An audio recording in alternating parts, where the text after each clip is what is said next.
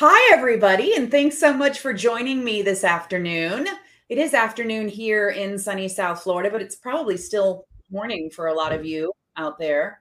I'm here today with my really good friend, Robert Kiesacker.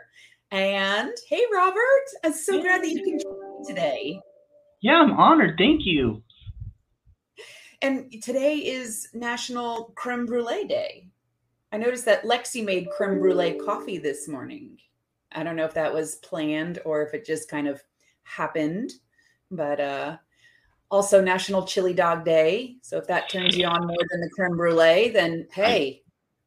Chili dog does a little bit more for me than the creme brulee. I had a bowl of cereal, so no fancy coffee for me today. Absolutely. Today, we're going to talk a little bit about chapter 16 and 17 of the guidelines. And I know that you're a dad, so you've had experience with those perinatal little babies from the time that they get here and they're delivering. They're so cute and squishy until 28 days, and then they start really, demanding our attention a little bit more.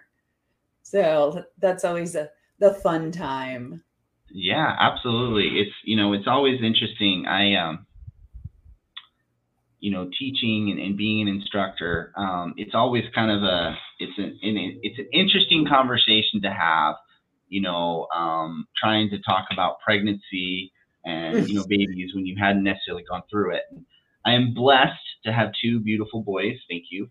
And it was interesting. It was really interesting just to kind of see the process, because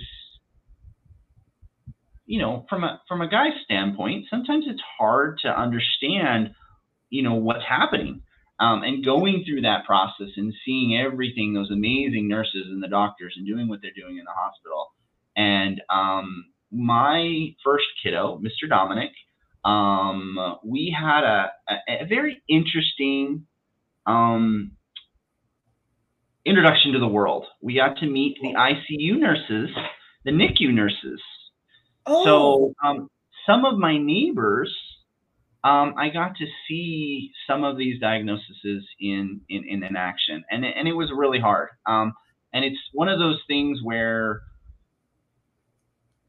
when you become a parent, everything is like magnified. So yeah. even as we go through some of these diagnoses, I think everybody's journey is different, and I'm not being judgmental on anybody. Things happen, and but I think the thing that was interesting to me was some of these diagnoses and even life choices, wherever you want to, don't mean to get too deep, but these Hmm. things stay with these patients for their entire life.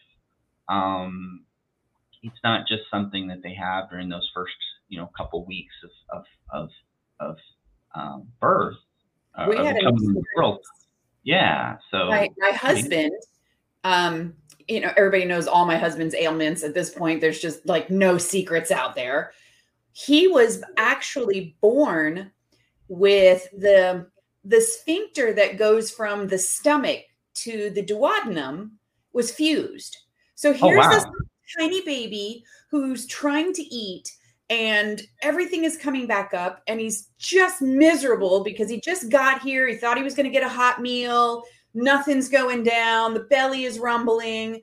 And at 3 days old, he had to have a surgery. And he still has this itty bitty baby scar, like on this giant man. But throughout his life, he has suffered from such GI problems, and Wow. that history of having that, and while they did repair it, and he went on to be a very good eater. Um, he had that over and over again. We had to discuss that's he's had these GI problems since the very beginning, and we watch how maybe that has affected his overall GI problems. So yeah, you never know.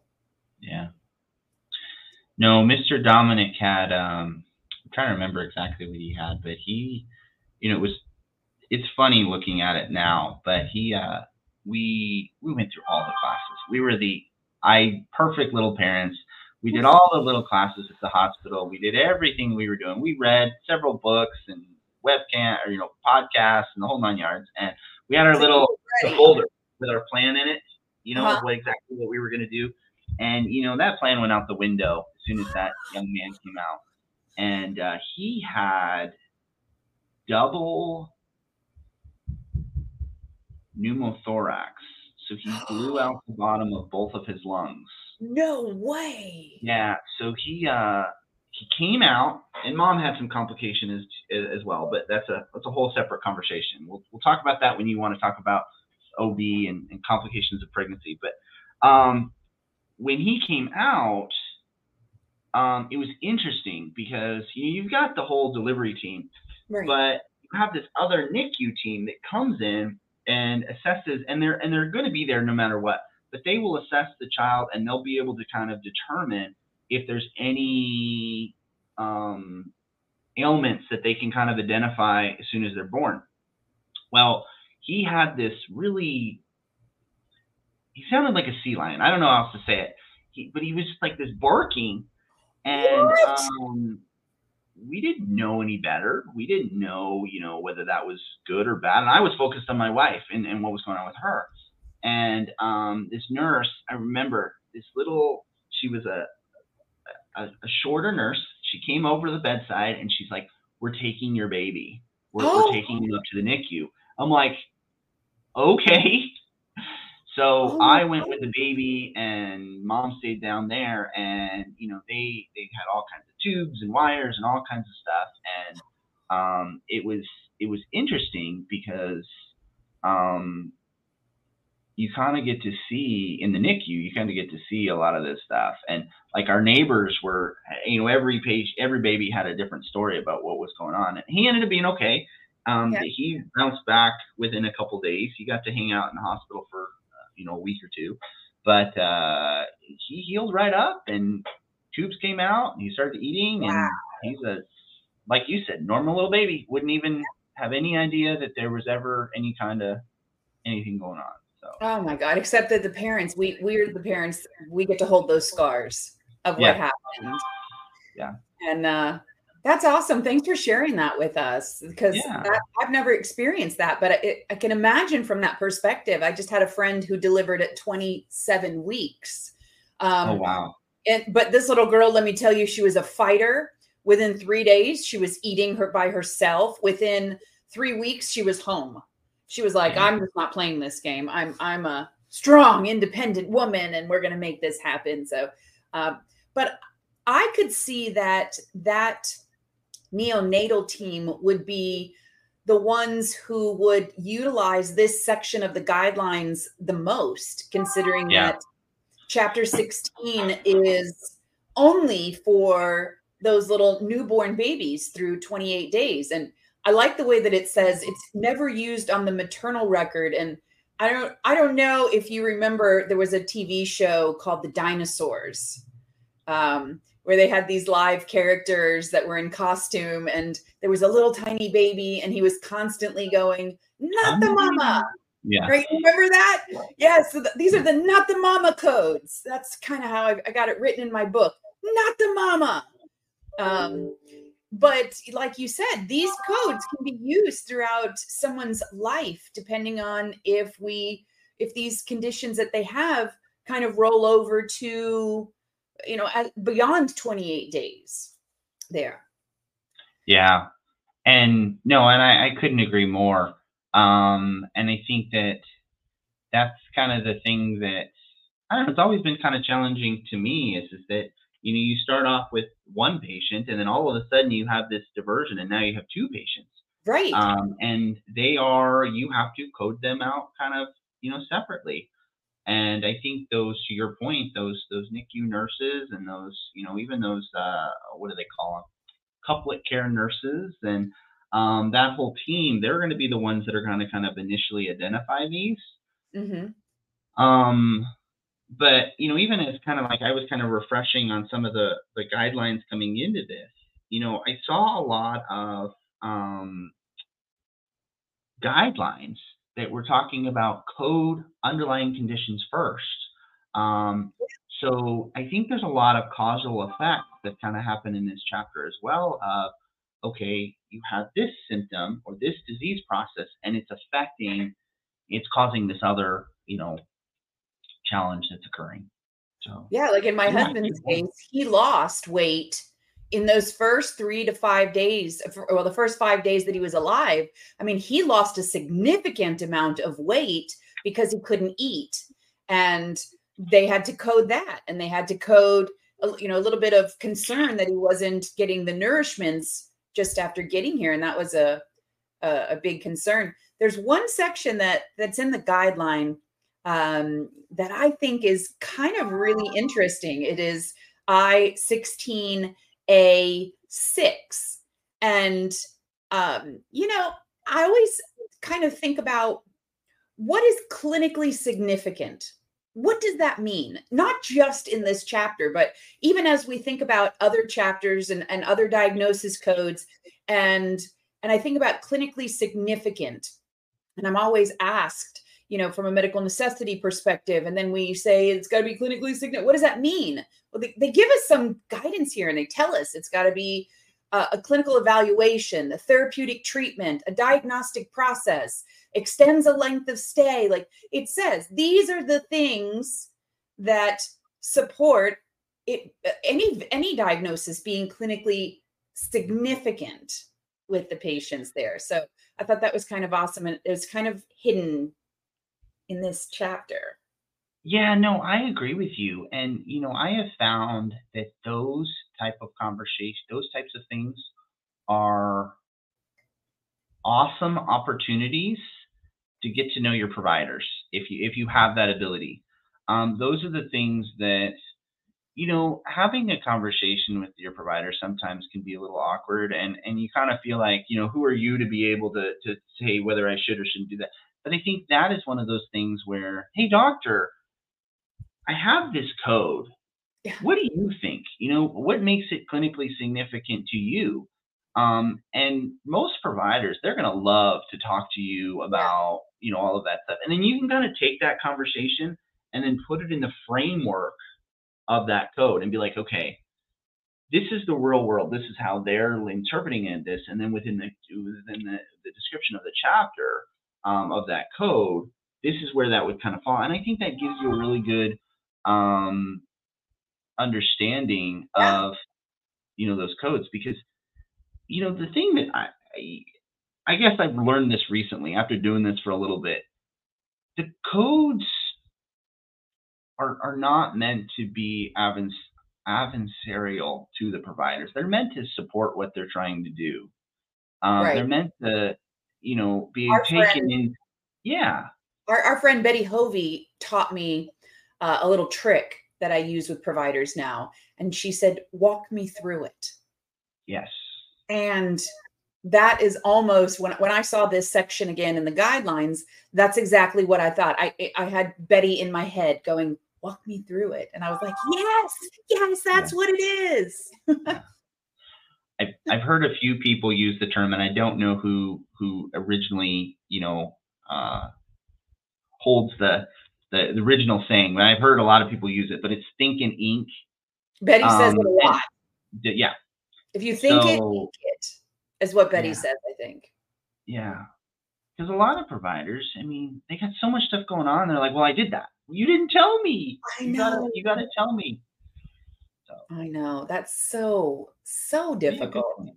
Yeah. Well, to kind of go through a little bit more of the guidelines, um, we have a specific code that well, first of all, it gives us the very first code that a newborn receives, so the minute they get here and they get their very first code and they're introduced to that Z38, welcome to the world code. I think that's what it should be renamed. Welcome to the world. But if that baby has to stay in the hospital because maybe they want to see something, or like with your son, they want to see if there's any problems there. And then, wonderfully, it gets ruled out. There's nothing wrong. There's a code for that. And they tell us that, unless, of course, there's signs and symptoms. And we always code signs and symptoms without a definitive diagnosis. But I thought that was interesting that sometimes we watch those little babies as soon as they get here to see if there's anything that we are suspecting might be there, but then it turns out to not be. Yay! Yeah. You did a great job, little guy. So maybe the welcome to the world code and then the you did a good job code, the Z05. Yeah. No, I agree. And I think, so many times these little, guys and gals, they rebound so quickly to begin with. So you see a signs and symptoms, you see something that's going on, and you start to evaluate it. And many times, by the time that you've come up with a definitive, diagnosis and an ultimate prognosis, they're starting to resolve. So this stuff happens really fast. A lot of these codes, a lot of these processes are, you're going to identify them, you're going to start to treat them, and then they in a lot of ways they start to resolve. Yeah. I think that when you start to see some of those long-term effects,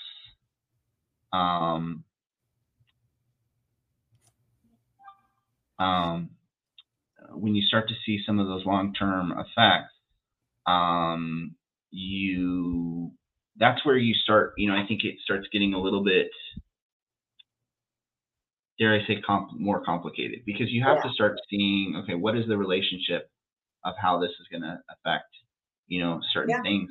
And to your husband's point, not all of these things can be treated right off the bat. Like some of this stuff, like we're going to have to push this out a little bit, especially with some of like the cardiac surgery type of stuff, some of those anomalies. Yeah. You're going to have a so when I use the word prognosis, we're talking about a plan. Okay, we have this disease. What's the plan that we're going to do to treat it? And do we need to do it right now? Can it wait until the baby gets a little bit bigger, stronger, can support that a little bit more? I think we see that a lot. We see that in a lot of preemies that happen. And preemie is anybody that is technically anybody that's born before 37 weeks. But like my grandson, the love of my life. Okay, let it be said, and it's officially now forever. He is. He was born at 35 weeks, but there was nothing wrong with him. He was just ready. So at 35 weeks, he came. He went home 2 days later because he was eating and drinking and peeing and pooping and all the great things that those little, little guys do. And there was nothing wrong with him. So sometimes, there's even a great guideline there that tells us that just because you got here early doesn't mean that you get a diagnosis, that you have any type of slow growth or slow, any of those relationships that we might assume. It has to be documented in the medical record that that they found something or that they have this condition or this concern. And without having it documented, then we can't assume that there's something else wrong with this baby. Because again, like I said, my grandson, 35 weeks, he came out, he was like, give me the keys, I'm going home, I could not agree with you more. I have a really good friend that she's actually a type 1 diabetic. She's been diabetic her whole life.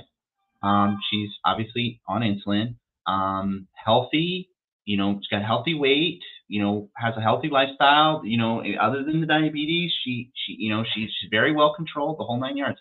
Her husband, very healthy individual, and their baby was born, I want to say it was 1 day before 35 days. So it was technically 34 weeks. And he was a strapping 11 pounds. Whoa! And so many ounces, fully developed, full head of hair. Whoa! Good little. Can you imagine another month in there?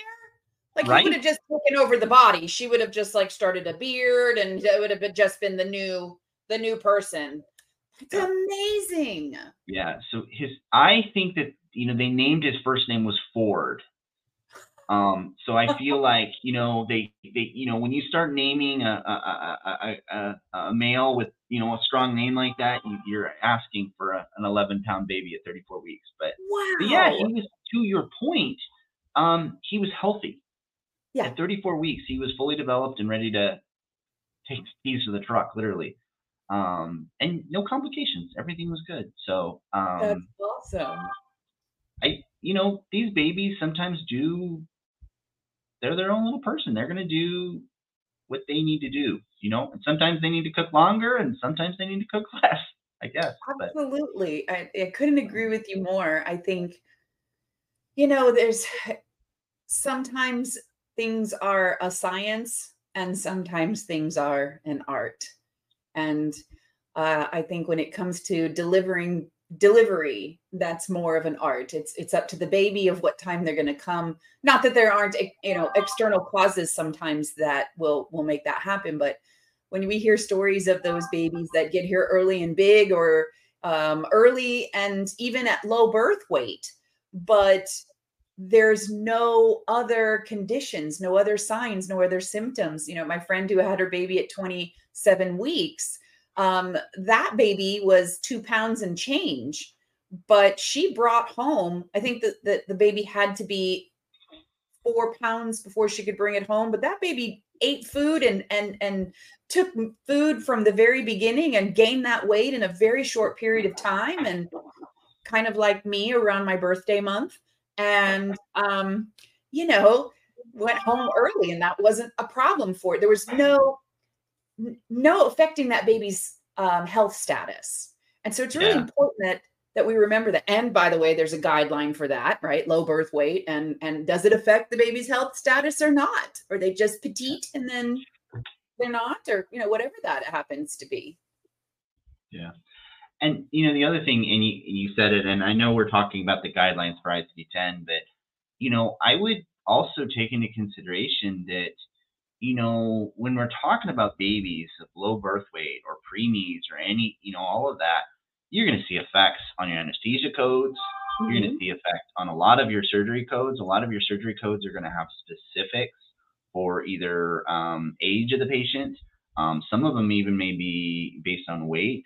Right. The modifier So for the weight. yeah, Yeah. so these are things that if you're in this realm or you're thinking about getting into this realm, you know there's a lot of special considerations taken for um, the babies, and especially if there's those other I don't know, comorbidities. I guess you would call it a low birth Yeah, weight comorbidity. absolutely. And they talk about bacterial sepsis, Yeah, COVID-19. There were babies born during COVID-19 and yeah, mom was COVID-19 positive, yes, or babies that right after delivery tested positive for COVID-19. And as coders, I was really, really relieved that we had some guidelines to even tell us how to navigate that, because listen, COVID hit us all kind of blindsided us. We didn't see it coming. And then we all had to become COVID experts overnight.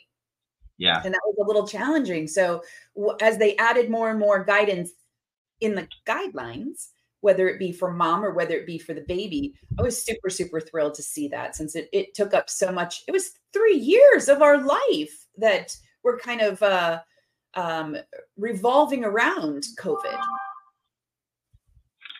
Yeah, no, and it's I'm kind of excited to.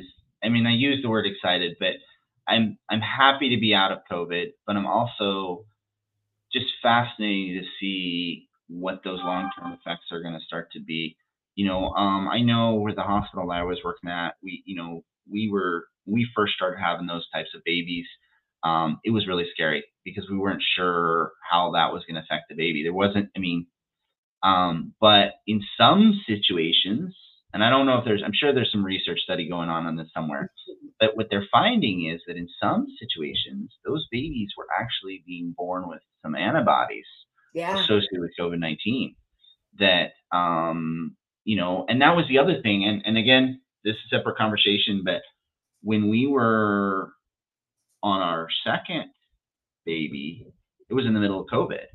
And the big debate was about the vaccine, whether or not, Oh, because early yeah. on in the conversation, they were worried that should moms receive the vaccine going into, pregnancy? And we asked our doctor, and I mean, I even went and asked the medical director at our hospital, and they're like, guys, you got to We make don't the best call. Yeah. And it's come out that it was fine and everything worked out okay for us. But looking at those long-term effects, you're going to see those things start to come Yeah. up of long-term Yeah. effects.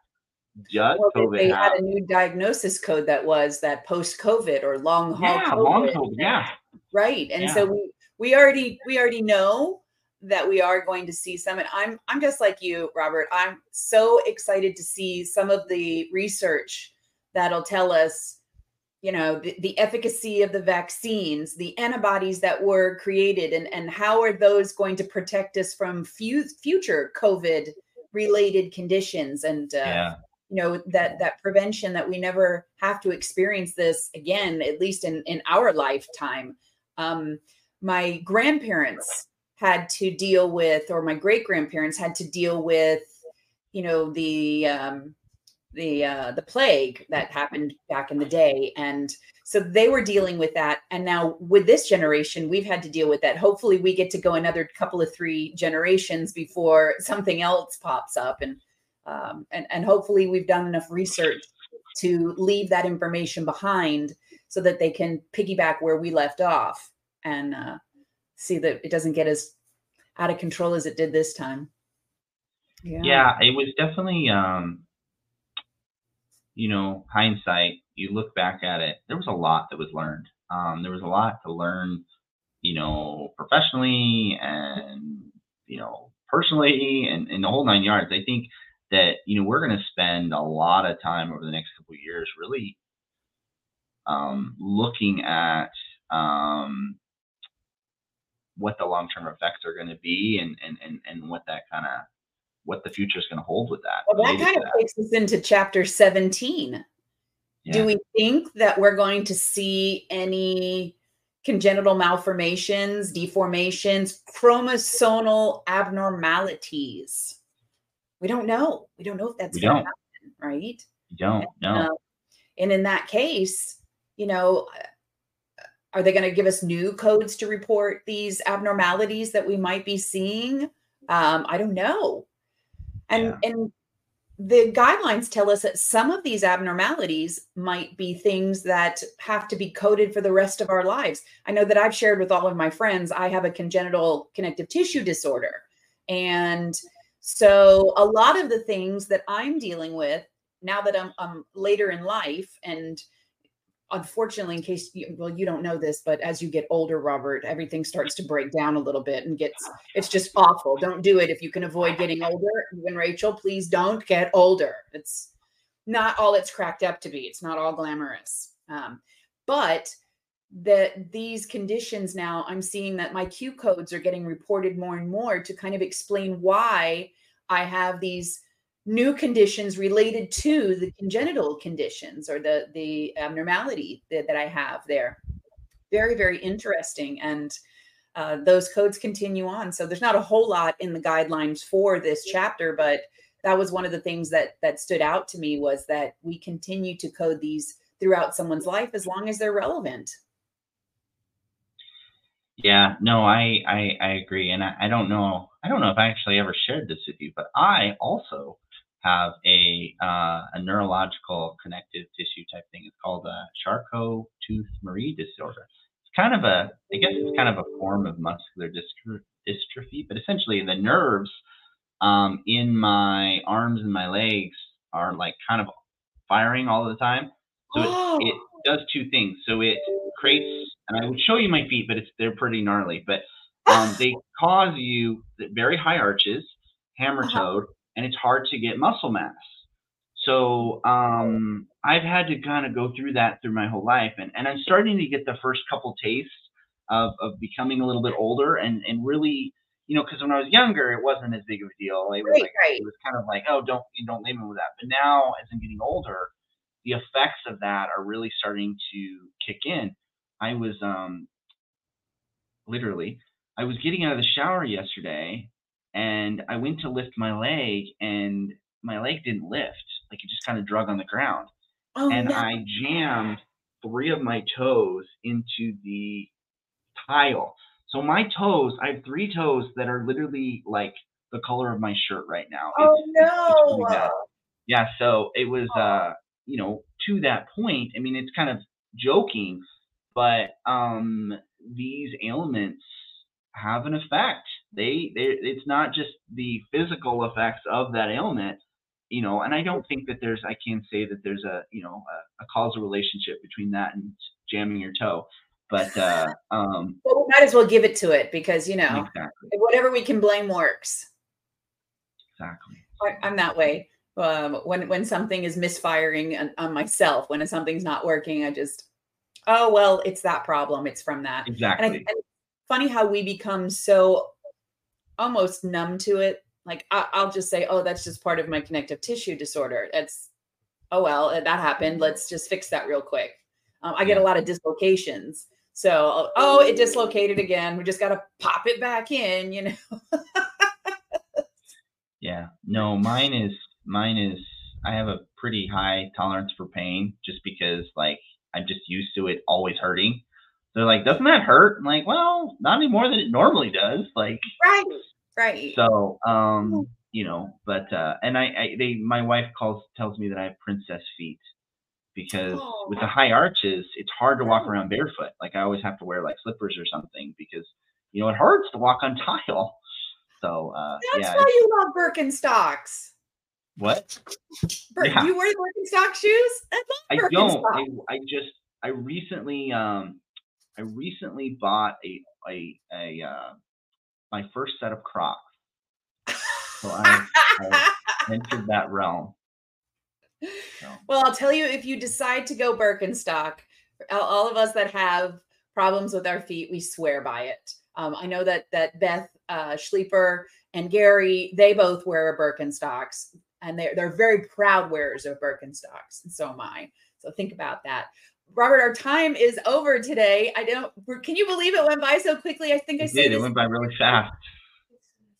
Pardon? So, just to let you guys know, Robert and I actually met at Mastering the Business of Medicine in San Diego this year. It was an Ooh. amazing, amazing experience.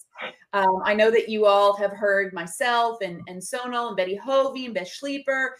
We've all been promoting the next event in New York. We're going to have the next Mastering the Business of Medicine retreat. And I have talked about this on the podcast before, but wanted just to remind you all that it is an amazing experience, nothing that you have ever experienced before. The intimacy with the experts, the knowledge, the fellowship, the friendships that are developed during the retreat are not like anything you're ever going to experience anywhere else. And so if you have a couple of days in the end of September and you would like to come and help me celebrate my birthday, I would look forward to seeing you all in New York City. Not in the city, actually. We're outside. We're in the Hudson Valley of New York, and we'll be talking about the 2024 proposal, and we'll be talking about Target Probe and Educate, and we'll be talking about NCCI and ICD-10 guideline updates. You're not going to want to miss Ruby Woodward to talk to you about those updates there. And Pam Vanderbilt will be there. Beth Schleifer will be there. Robert, I don't know if you and Rachel are going to be there or you're I'm catching the next not. one. I won't be able to be at that one, but I was going to say if the East Coast is a little bit far, I will be on the West Coast later next year in San Diego, and then earlier, right after New York, I'll be in beautiful Prescott Valley in Arizona. So I'll be at those 2 events. I won't be able to make the New York one, but I would highly recommend you guys check it out. I've had be at a lot of different conferences, and this is unlike, and we don't even we call it a retreat. It's not like anything I've been at where Experience. you get to talk and interact with people and get to know people. I met Christine at there. I met Lexi there. It was a wonderful opportunity. I'm like, hey, we have so much in common. Like, it was very, very, very, it was It a was wonderful amazing. event. So Thanks again, Robert, for being on. thanks, guys. Robert's contact information. is scrolling across the bottom. Please make sure you connect with him on LinkedIn. Just an amazing wealth of knowledge, my friends. And we'll see you in 2 weeks. Bye, guys. Thank you. Thanks for watching.